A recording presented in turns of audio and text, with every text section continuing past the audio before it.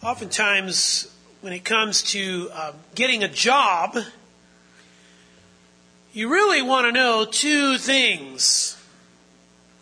How much and what will it cost me, right? I mean, in other words, is the risk worth the reward for the job? Is the sacrifice worth the silver? Now listen, becoming a Christian is like that.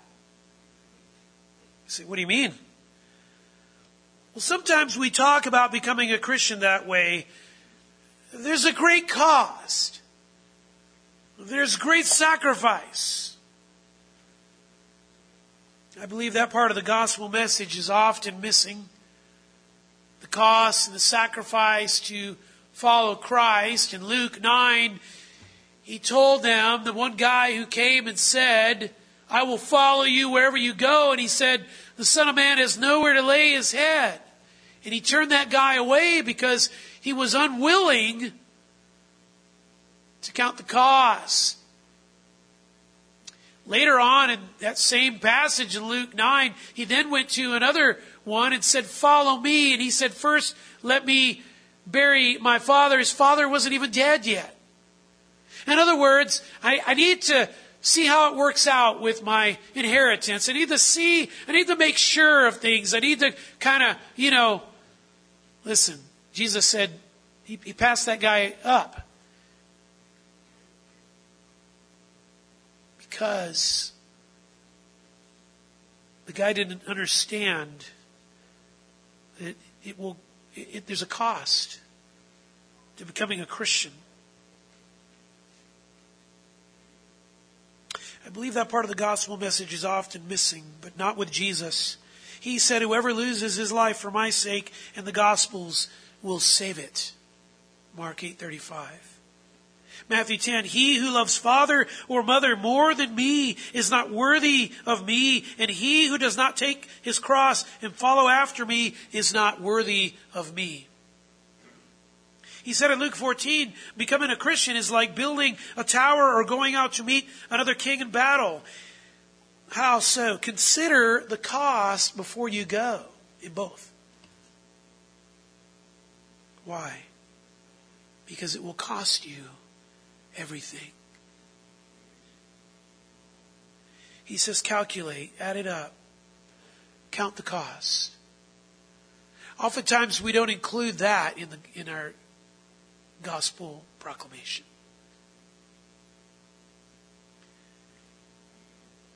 What Jesus was saying is there is a cost in becoming a Christian, and that cost is your whole life.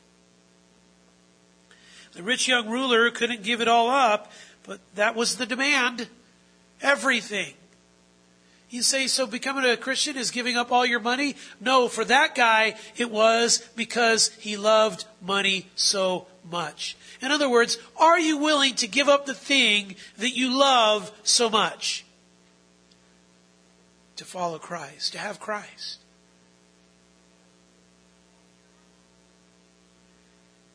And so sometimes we talk about becoming a Christian in that term, in that way.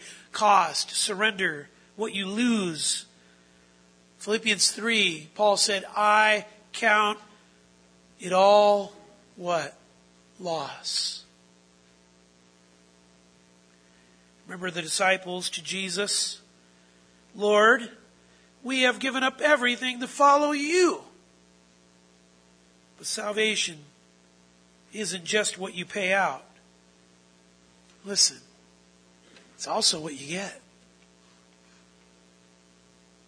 There's another way to talk about salvation. Yes, it'll cost you everything, but here's the deal. There's payment on the other side. There's reward. There's blessing. There's what we have been calling pieces of God's goodness. And so one talks about what we give up. The other talks about what we get. And both sides are part of the gospel. In fact, we were just in John 4 this last week in our flock groups, in our flock study. And when Jesus was talking to that woman at the well, he wasn't just saying, give up the guy that you're with. give up the immoral relationship. He was telling her to get what? The living water. Because there's living water. In other words, what you're going to get out of this is way greater than what you're losing, than what you're giving up. And I think until you're convinced of that, you probably don't give up what the gospel is calling you to give up.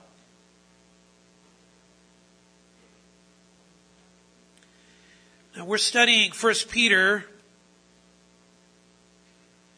and he has been talking a lot about the cost of becoming a Christian throughout these first 2 chapters. Who can forget the holiness that he talked about in chapter 1?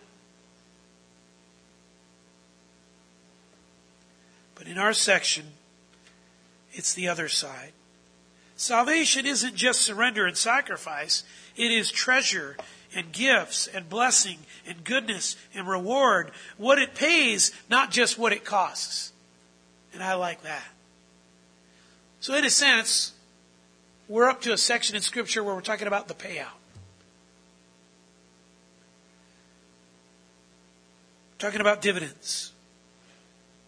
F.B. Meyer said, learn to put your hand on all spiritual blessings in Christ and say, mine. That's what Peter's talking about. D. Martin Lloyd-Jones said, shame on us for being paupers when we were meant to be princes. Now, I say that because that is 1 Peter 2, 4 through 10. So if you have your Bibles, please make sure they're open to 1 Peter chapter 2, verses 4 through 10. So allow me to read it, and then I want to go back in and then make some comments on it. Verse 4, and coming to him as to a living stone, which has been rejected by men, but is choice and precious in the sight of God, you also, as living stones, are being built up as a spiritual house for a holy priesthood, to offer up spiritual sacrifices acceptable to God through Jesus Christ. For this is contained in Scripture, behold, I lay in Zion a choice stone, a precious cornerstone, and he who believes in him will not be disappointed. This precious value then is for you who believe, but for those who disbelieve, the stone which the builders rejected, this became the very cornerstone, and a stone of stumbling and a rock of offense. For they stumble because they're disobedient to the word, and to this doom they were also appointed. But you are a chosen race, a royal priesthood, a holy nation, a people for God's own possession, so that you may proclaim the excellencies of him who has called you out of darkness into his marvelous light. For you once were not a people, but now you are the people of God. You had not received mercy, but now you have received mercy. We're talking about here in this section about the spiritual advantage that a person has when he or she becomes a Christian. There's great spiritual wealth here. There's great spiritual wealth in what you receive in your salvation. Great spiritual blessing, riches, or what we're calling spiritual privilege. Listen to how Paul puts it in Romans 9, verse 23. God endured with much patience vessels of wrath prepared for destruction, to make known the riches of his glory upon vessels of mercy, which he prepared beforehand for glory. He says to make known the riches of his glory.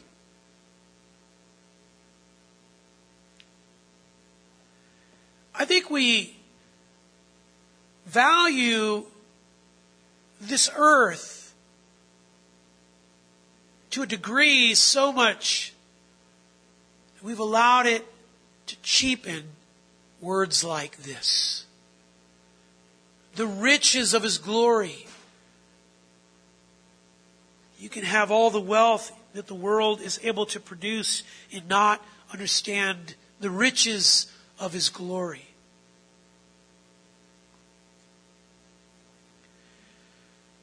That's what God saves us for. The riches of His glory. It's incredible. After 11 chapters describing our salvation, Paul says in Romans 11:33, "Oh, the depth of the riches, both of the wisdom and the knowledge of God." The depth of His riches. That's what He gives us as salvation. And God has made it so that our pockets are deep.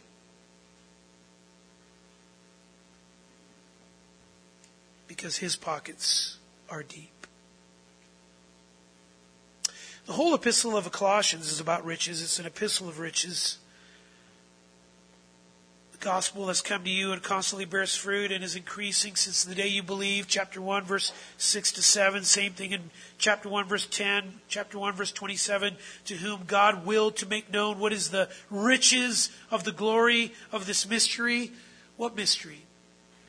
Christ in you, the hope of glory. Christ in you brings riches. Chapter 2, verse 2, having been knit together in love and attaining to all the wealth that comes from the full assurance of understanding. Why do you have to use words like wealth when we're talking about Christ and understanding? He says when you understand what you have in salvation, it's like attaining to all the wealth. That tells me I need to work more at trying to understand, well, what do I really have then in this salvation? If that's where all the wealth is, then I need to start understanding that. Chapter 2, verse 3, after saying Christ in you, he says, in whom are hidden all the treasures of wisdom and knowledge. When the Lord saves a person, He puts Fort Knox in them. I didn't realize I had all that in me, right? Whoa!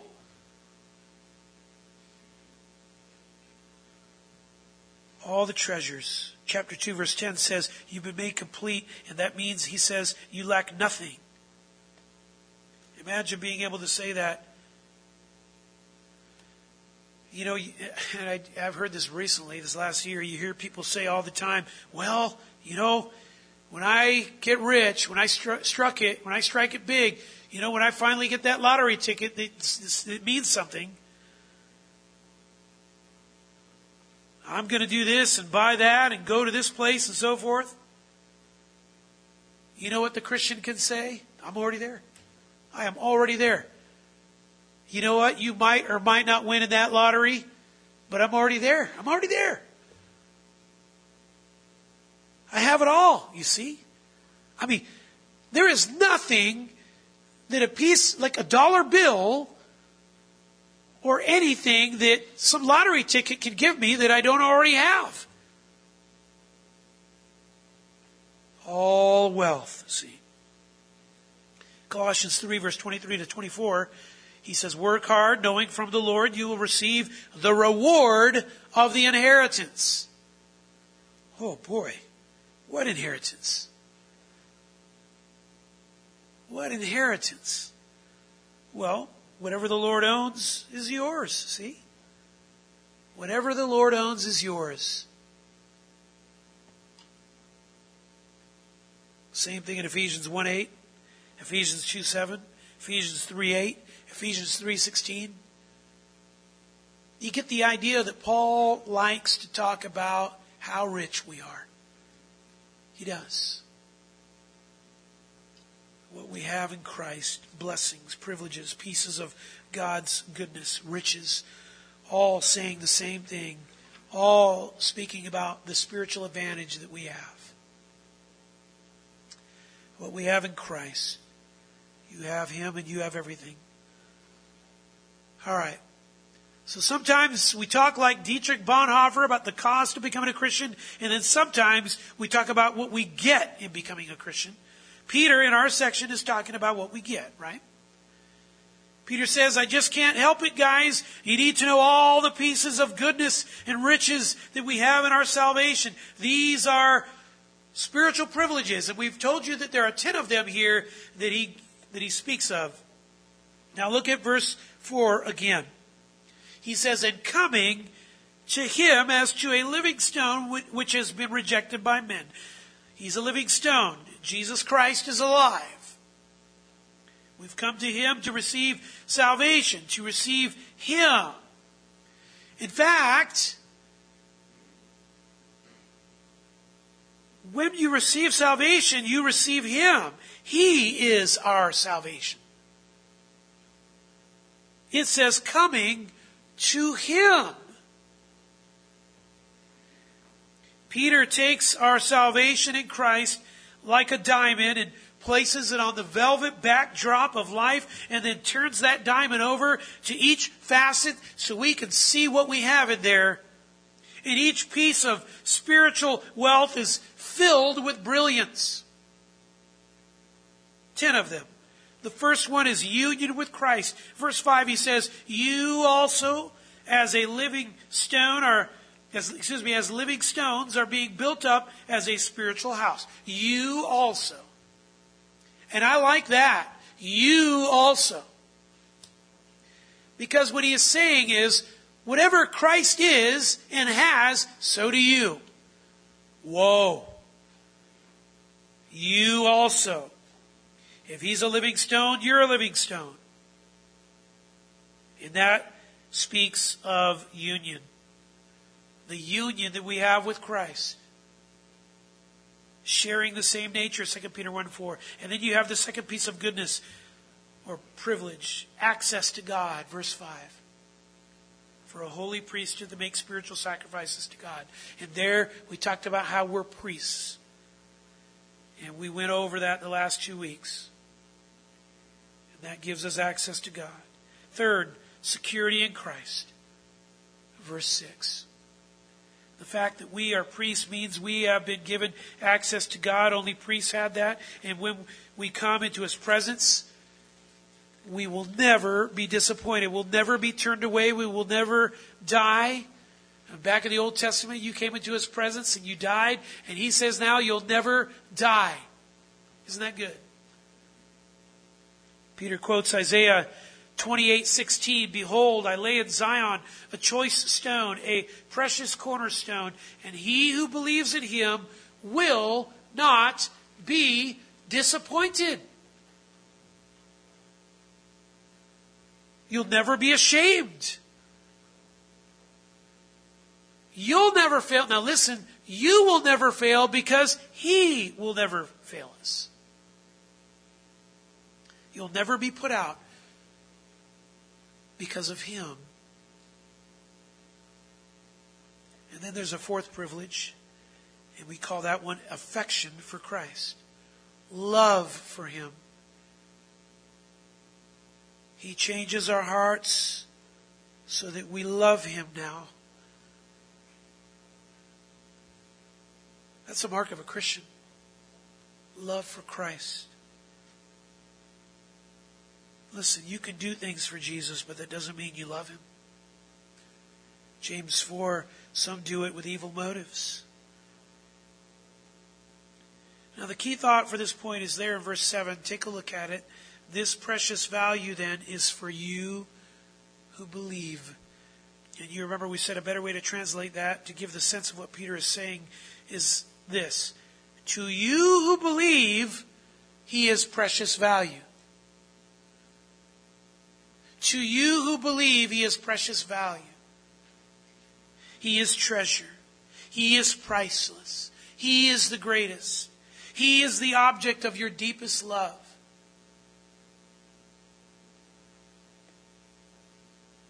Now listen, that is not true for the unbeliever. Let me take you to something here. We're picking this back up, and I'm going to give you some stuff that I didn't give you last time.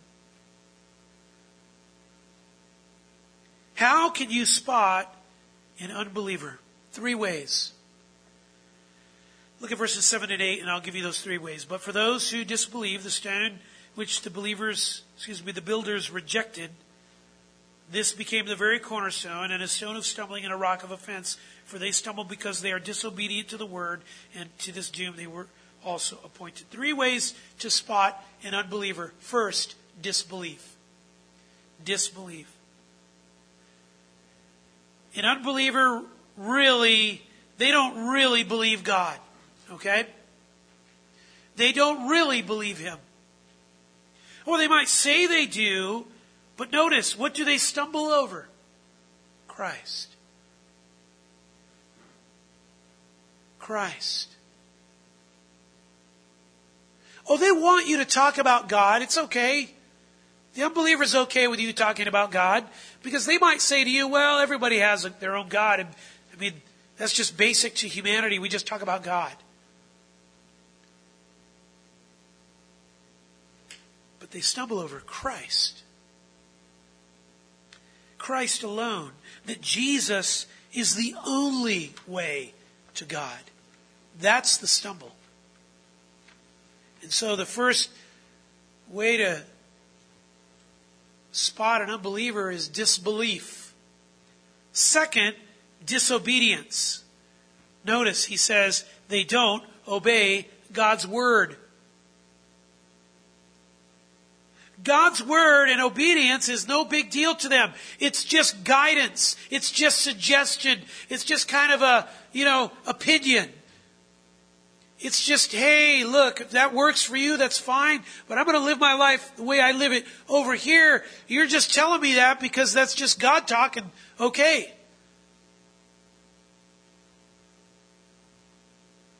But to them, disobeying God, disobeying His word, it's not that big of a deal. And the more you make it a big deal, Christian, the more rigid you appear to them. The more you appear like what they would call a legalist. The more you are narrow-minded to them. How do you spot an unbeliever? Disbelief, disobedience. Third, distaste. Distaste. The unbeliever, they might have knowledge, but they don't obey it. But then you get to this third one, and I think you get to the core part of it all. Distaste. There's no taste for Christ.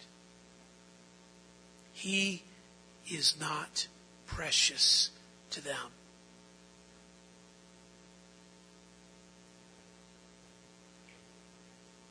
No affection, no warmth, no desire for Christ. But He's precious to us believers. Look at verse 7. But, there's an important word, but, contrast, but for those who disbelieve, for non-Christians, He's not precious value. Now, what happens if you think you are okay, but these things describe you? Verse 8. To this doom they were also appointed. Doom. Judgment. You make your appointment for hell. In Ephesians 6:24 it says, grace be with all those who love our Lord Jesus Christ with incorruptible love. Literally with unstained love.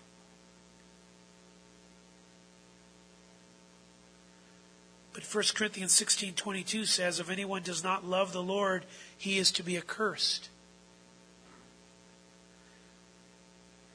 Love for Christ, you get grace. No love for Christ, you get cursed. That's what the Bible says. And it's that simple. How do we know that person is an unbeliever? He has rejected Christ. How can you tell that he's rejected Christ? Disbelief, disobedience, and a distaste for Christ. No love for Him. Love for Jesus makes you want to obey Jesus. Obeying Jesus happens because you believe Jesus. You trust him.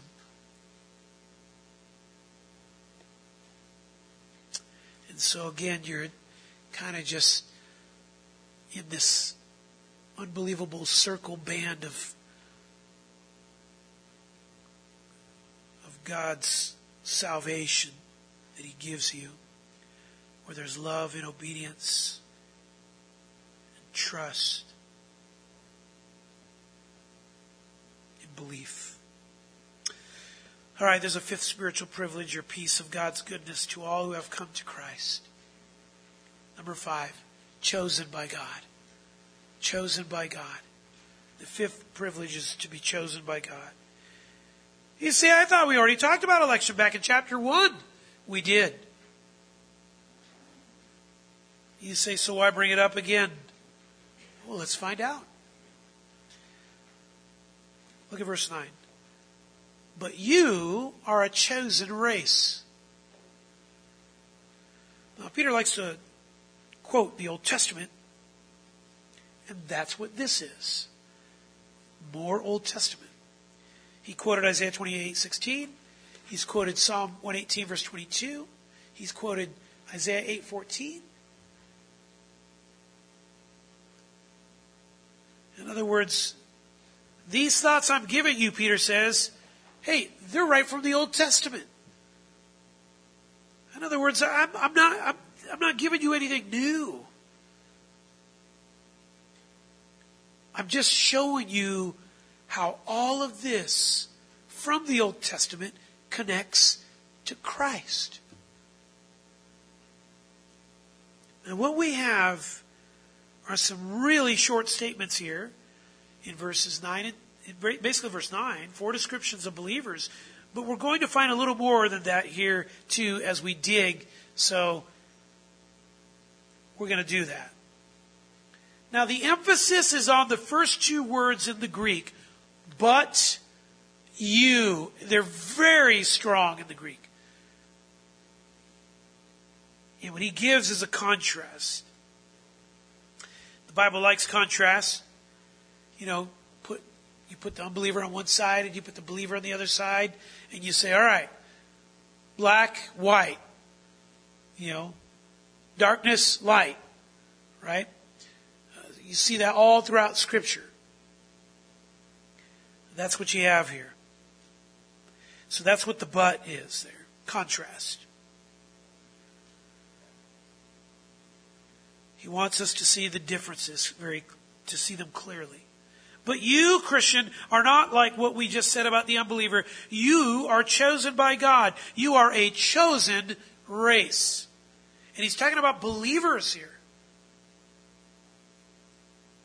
Not just a single believer, but believers.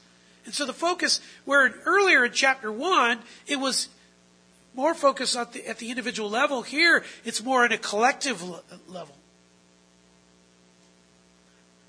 And I like that. Because he didn't just choose me individually, he chose me to be corporately connected to you. He says a similar thing in 1 Corinthians 12. 1 Corinthians 12. You're chosen by God, a chosen race. Now, what does that mean? Chosen race. The word race here is genos in the Greek, Genos. It means race. It's where we get genetics from or genealogy from, which speaks of source. And in this case, I believe life source. A chosen race coming from this special life source, God.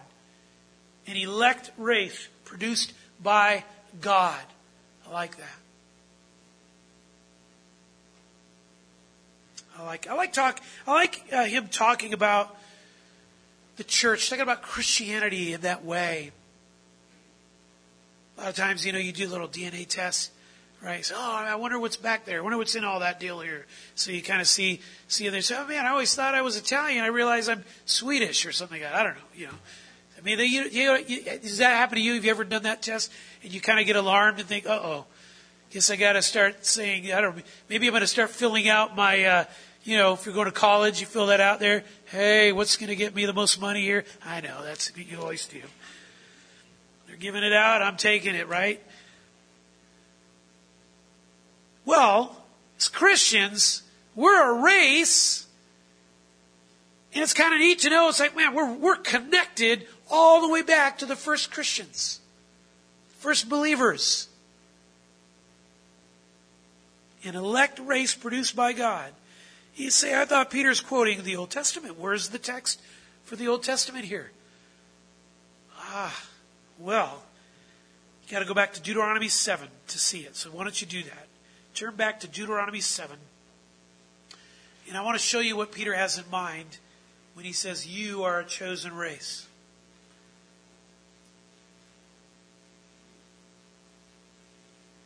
Now, there's actually a couple of Old Testament texts that I believe are on his mind. The Lord through Moses is talking to Israel, and verse 6 says, For you are a holy people to the Lord your God. The Lord your God has chosen you to be a people for his own possession out of all the peoples who are on the face of the earth. Now that's fascinating to me. You have all these people groups on the face of the earth, all these peoples, and the Lord chooses Israel. Or chooses this group of people and calls this group of people Israel. Now why did he do that? Is it because they were so smart? Well, after all, they made a golden calf. It only took about 5 minutes for Moses to be away from them before they did it. And they worshipped it. That doesn't sound real smart. Were they hardworking? Is it because they're such hardworking people? Is it because they're so faithful? Or maybe it's because they're so morally excellent? No. Verse 7. The Lord did not set his love on you, nor choose you, because you were more in number than any of the peoples, for you were the fewest of all peoples. All right, you were not too impressive.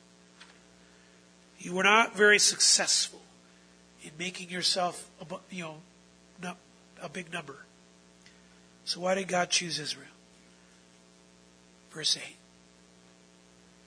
But because the Lord loved you and kept the oath which he swore to your forefathers, the Lord brought you out from Egypt. Verse 9.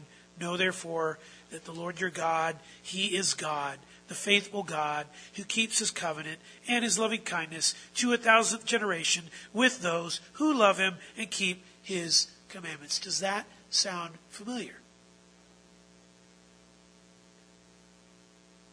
What Peter is saying is that the Lord sees this collection of believers that are the church, the believers that make up the church, in a similar way as Israel of the Old Testament.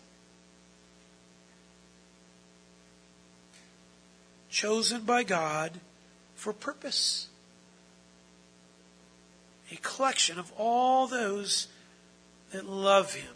See? And he says the reason why he did it that way is because he loved her. Why? Because he wanted to. You say, why did he want to? He doesn't tell us that. He just said he wanted to. Just because. And I know that's not the best parenting. Sometimes the best parenting way to tell your children, hey, do this because. Why? Because, right? But in this case, it is. Just because. There's a second Old Testament text Peter probably has in mind, Isaiah chapter 43, verse 20 and 21. This is why we had this read to you earlier. I have given waters in the wilderness and rivers in the desert. Isaiah 43, verse 20. To give drink to my chosen people.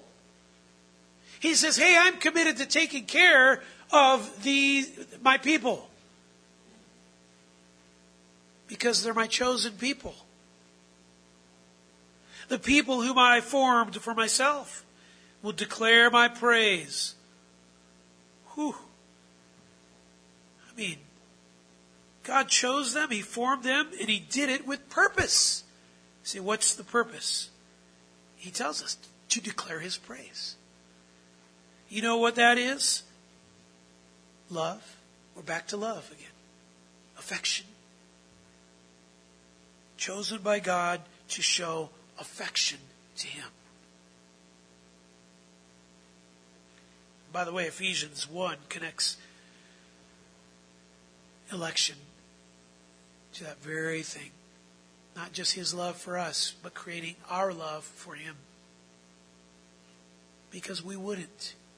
We love things too much. We wouldn't love Him with all our heart unless God did that. 1 John. He first loved us, right? You know why He has to say it that way? So that we understand. We only love out of a reaction to what? His love for us. Now we already know that Peter has a lot to say about God's chosen, the elect. Right from the beginning of this letter, chapter 1, verses 1 through 2, it's all about God choosing to save some. Sovereign election. And we saw that and we learned about it. Look at it again, though. To those who reside as aliens, scattered throughout Pontus, Galatia, Cappadocia, Asia, and Bithynia, who are chosen according to the foreknowledge of God the Father. So believers are chosen. And then chapter 2 verse 9 says, chosen by God to be a chosen race. Into a group. Now why repeat it? See, you already said this. Why repeat it? Well, think about it from a parenting side. Why do you, parents, repeat things to your kids? It is not because that they've got a problem with they take that hearing test, there at the school, right? Where at least they used to, I don't know if they still do that, right? They put the little headphones on you and make sure you can hear all the sounds and all that kind of stuff. And then, of course, the truth comes out. Oh, your kids can really hear. So why don't they listen whenever I talk, right? Why do parents repeat things to your kids? Because whatever you're telling them, it's important and you don't want them to forget, right? Sometimes you hear Christians say, well, how important is election anyway? I mean, does it even matter for us to be talking about this? Well, ask yourself this question. Well, why is the Lord repeating it? You think it's important to Him? It seems like it is.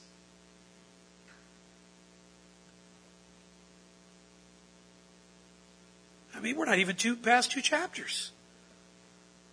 And by the way, it's not like this is an obscure doctrine tucked away in a corner where you barely see it in the Bible. I want to remind you of some of the passages. And I'm telling you, I am just giving you a super thumbnail on this. Start with Jesus, John chapter 6, verse 70.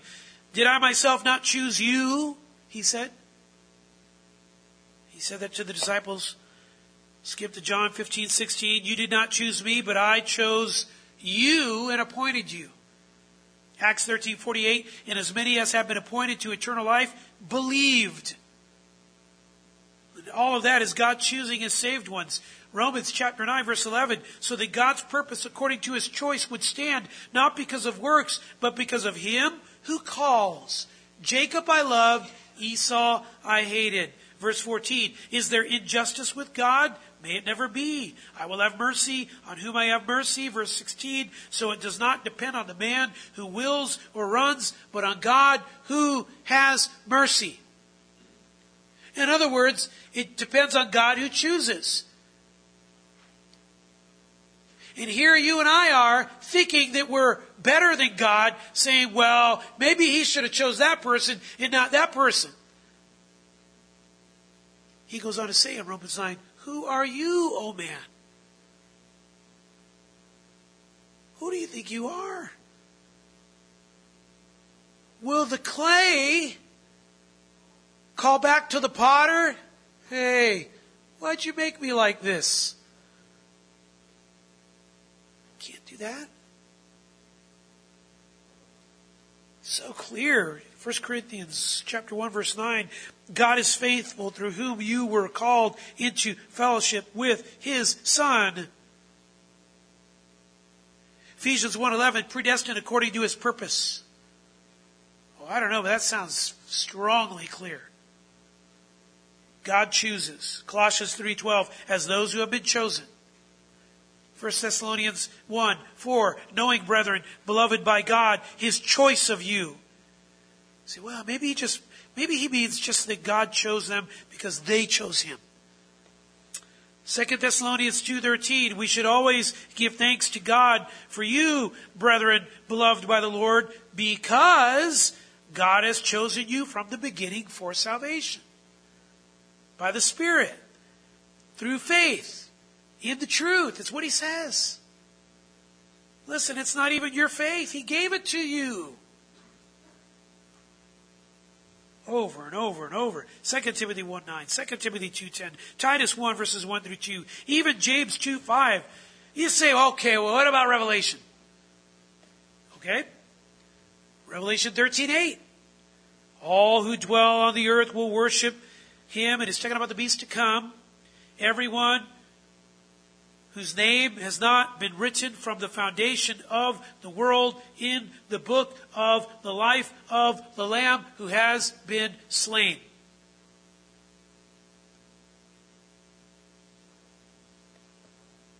There's a book. Names written. When did He write them? Before the foundation of the world. That's before He made it. By the way, that should make you say, whoa. Or, yeah, cool. Something like that. It's amazing.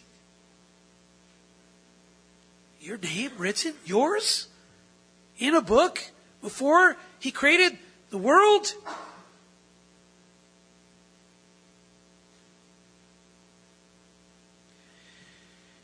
Why did He do it this way? Same as in Deuteronomy 7. Because He wanted to demonstrate His free love,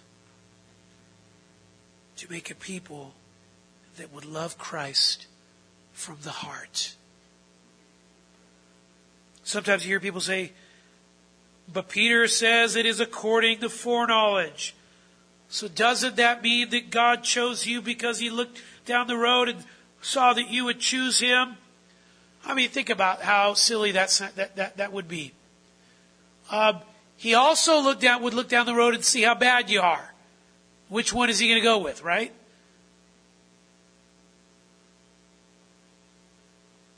That's not what foreknowledge means, by the way. You know that word foreknowledge? You could call the word foreknowledge deliberate knowledge. I think that would be a great way to understand what the word actually means. Deliberate knowledge. Purposeful knowledge. In other words, God made a plan that had knowledge, and He had that knowledge as a plan, and then He chose you based on it. Do you understand that? He made a plan. He had that knowledge as a plan, free from anything but Himself. And then He chose you on the basis of that. And so God choosing us for salvation cannot be based on Him looking down the road to see who would choose Him. You know what? If that was how it was based, then salvation, or that is election, would make our wills more sovereign than His will. And by the way, we just got done studying John. Doesn't it say in John 1:13, not by the will of man, but by the will of God? It says that. Hey, I didn't say that. He did. We just read it. We're just reading it.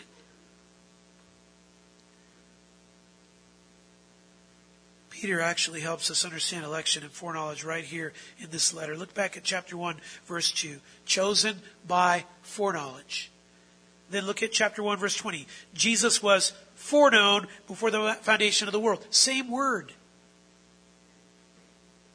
Same word. One applied to us, the other to Jesus. In other words, the same way God the Father foreknew Jesus is the same foreknowledge He used for every Christian.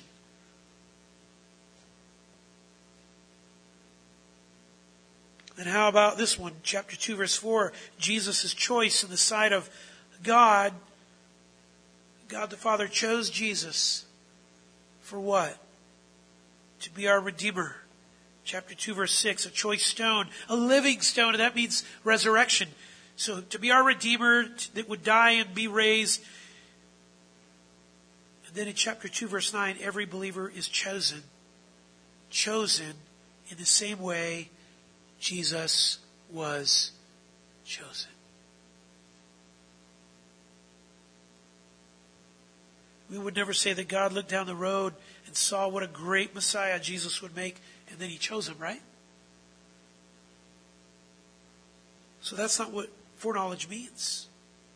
It just means deliberate knowledge for a plan. You say, but how is the truth that Christians are chosen by God a spiritual privilege, a piece of God's goodness to us as a blessing?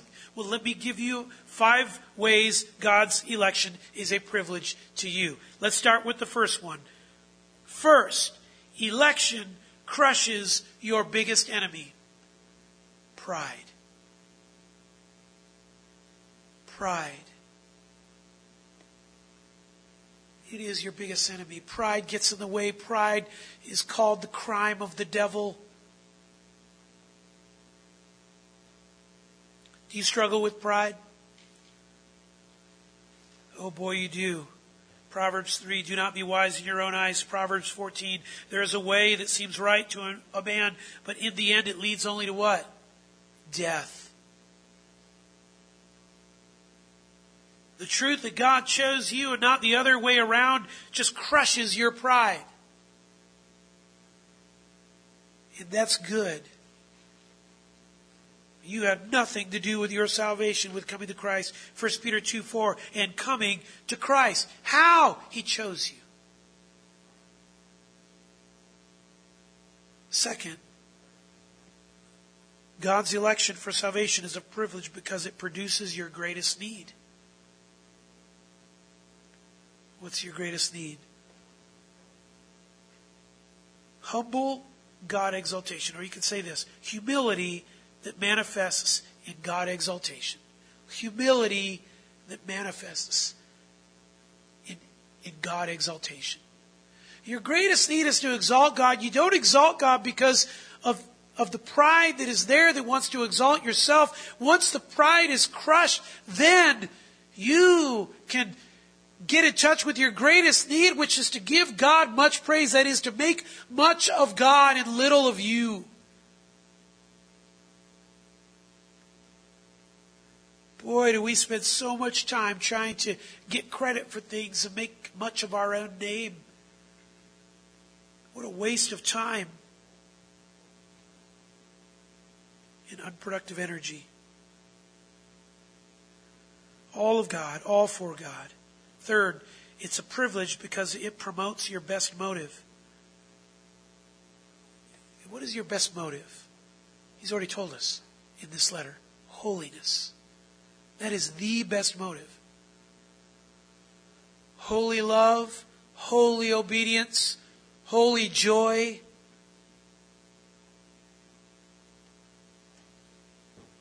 Holy unity. It's your best motive. So what do you mean by that? The desire to be like Christ. Christ is holy. So whenever your motive is to be like Christ, it's your best motive. And that's why in Ephesians 1, by the way, Paul connects election to holiness. Read it for yourself. Read it for yourself. You'll see it. Chosen by Him, and that makes us want to be like Him. Fourth, it's a privilege because it prepares your most needed strength. What's your most needed strength? Peace.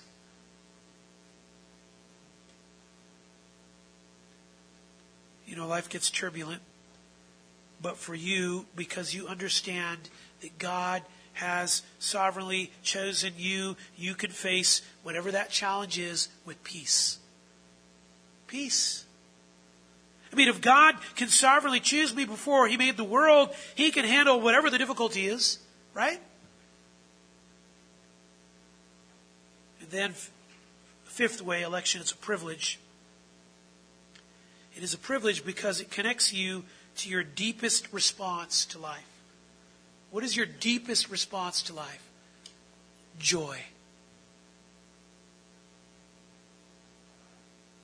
Hey, He chose you. Doesn't that make you want to be thankful? Doesn't that make you want to sing? To have joy in all circumstances? There's hope for the sinner when you realize you don't deserve His grace and you have it. Well, I want to close this morning. Let's see a sixth spiritual privilege. A sixth piece of God's goodness.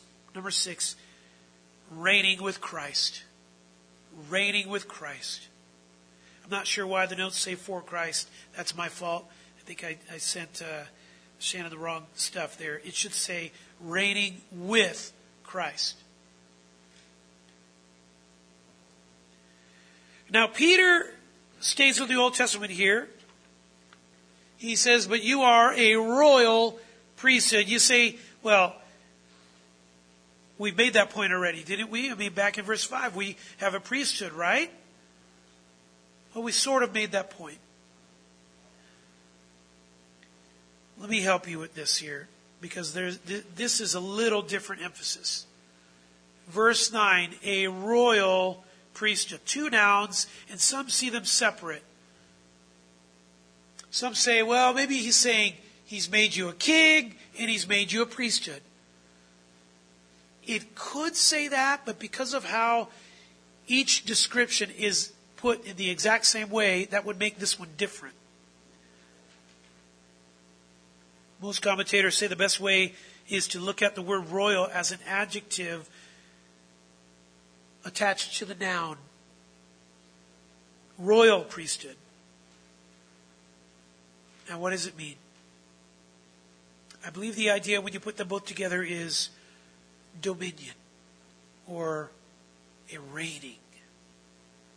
To rule. Ruling with Christ. That's the idea, reigning with Christ. Now, let me show you a little. And I say just a little because we can go a long ways with this, but I just want to give you this. This is so good, this little snapshot here.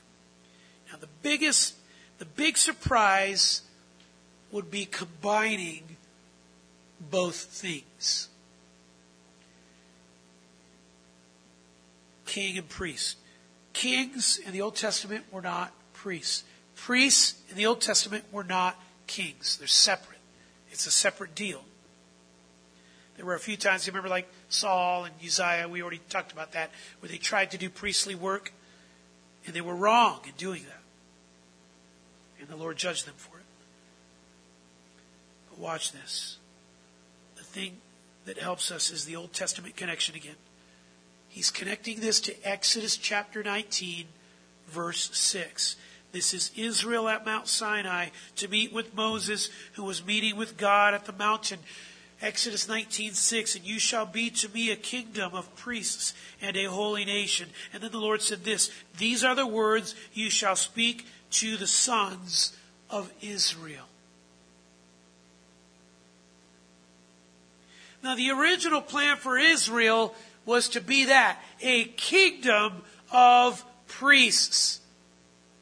In other words, what people were to see when they saw Israel was this giant priesthood, that helped them understand how to get to God.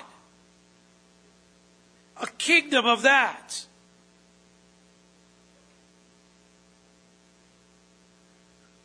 And the sad reality is she never was that. Never. She never experienced that.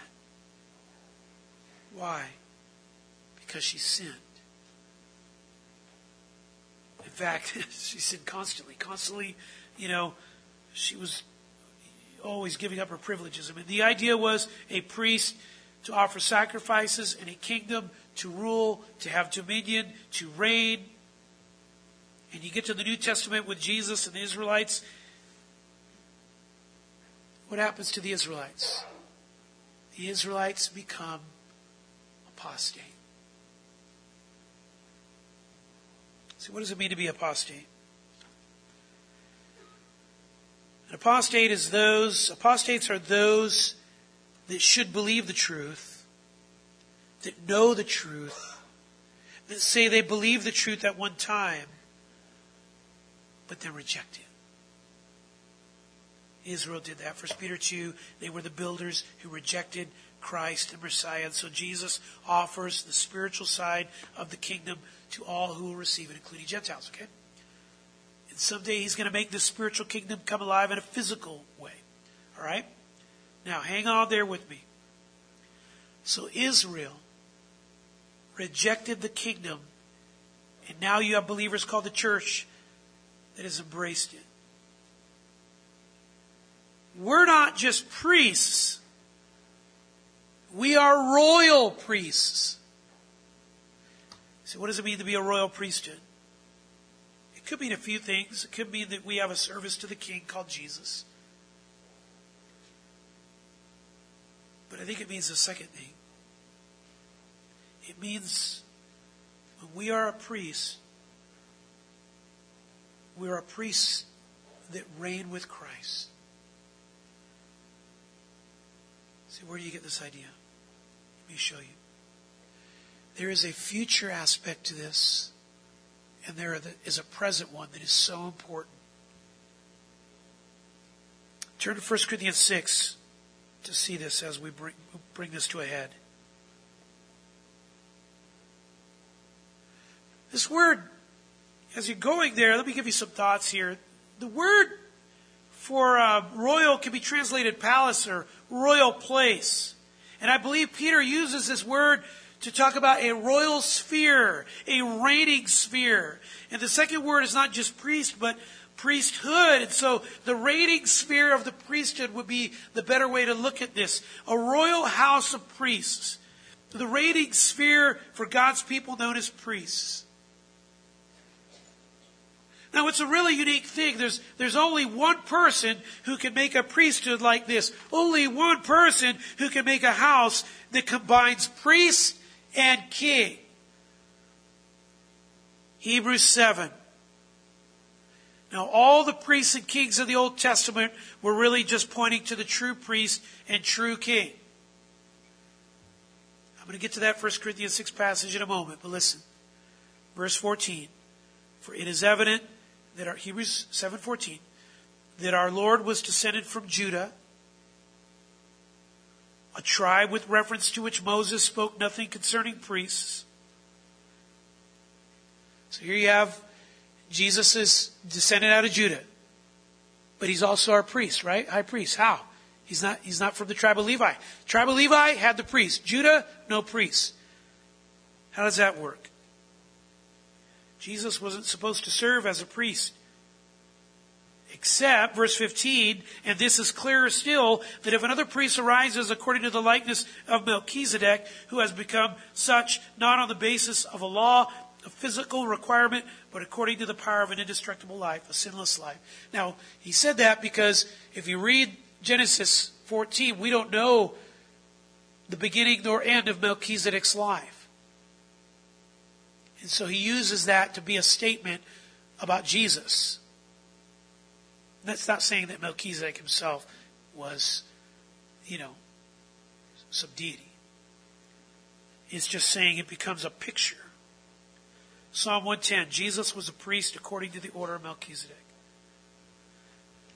So Jesus could be a priest, and we could know, and we already know he's a true king.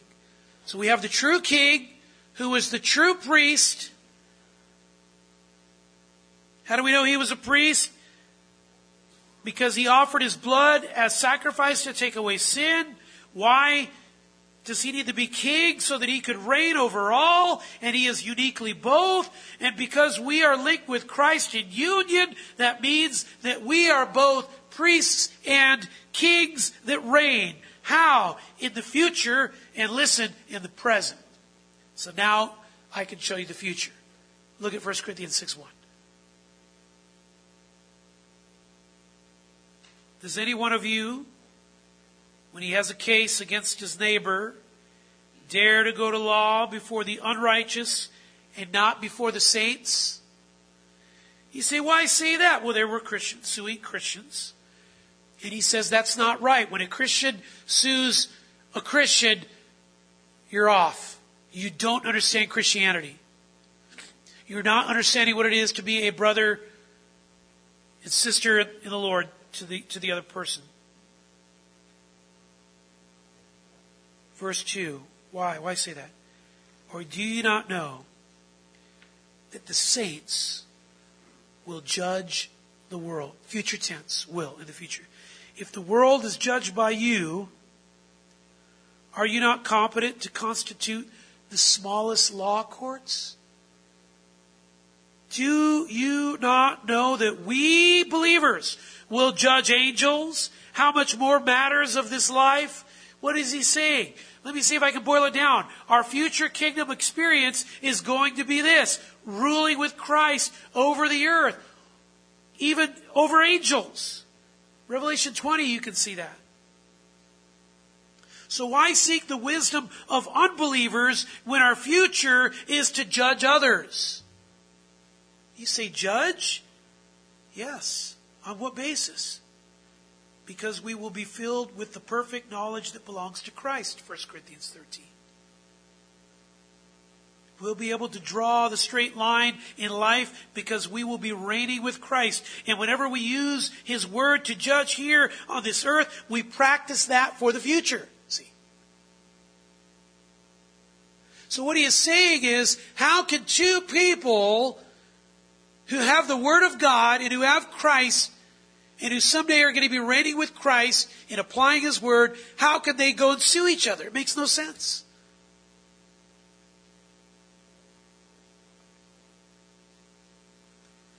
He said that's the future, but what about now? Turn to Romans 6 as we close.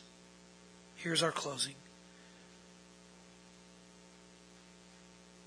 This is how we reign with Christ right now until He comes back. Verse 11. Even so, consider yourselves to be dead to sin, but alive to God in Christ Jesus. That's salvation. Positional truth. Dead to sin. He forgave it all. Alive to God in Christ Jesus. That's the new life in the Spirit. Verse 12. Therefore, do not let sin what? Reign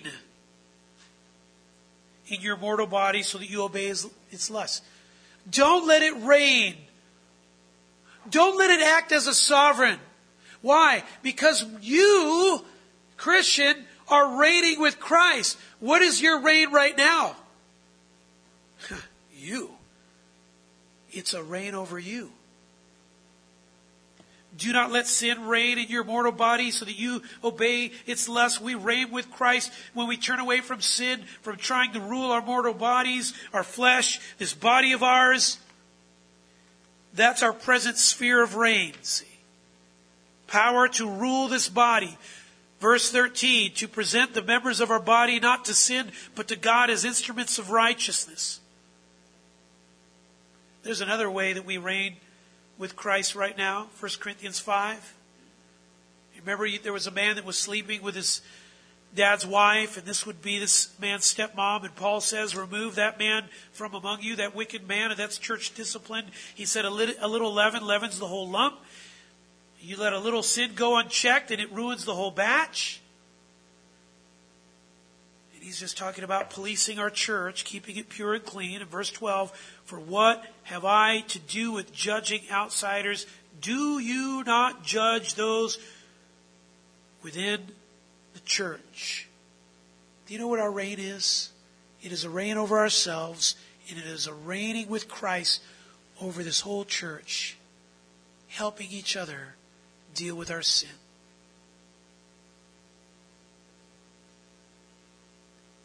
His point is this: we have a reigning sphere where we are judges. First, judges of yourselves, then of each other. Notice he says, not of the world. We don't judge the world. God, that's God's area.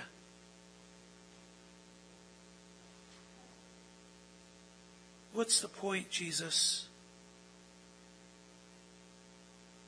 First yourselves, then the church, to be able to stay pure and clean in following our Lord Jesus. The point is, there's no one over you but the Lord.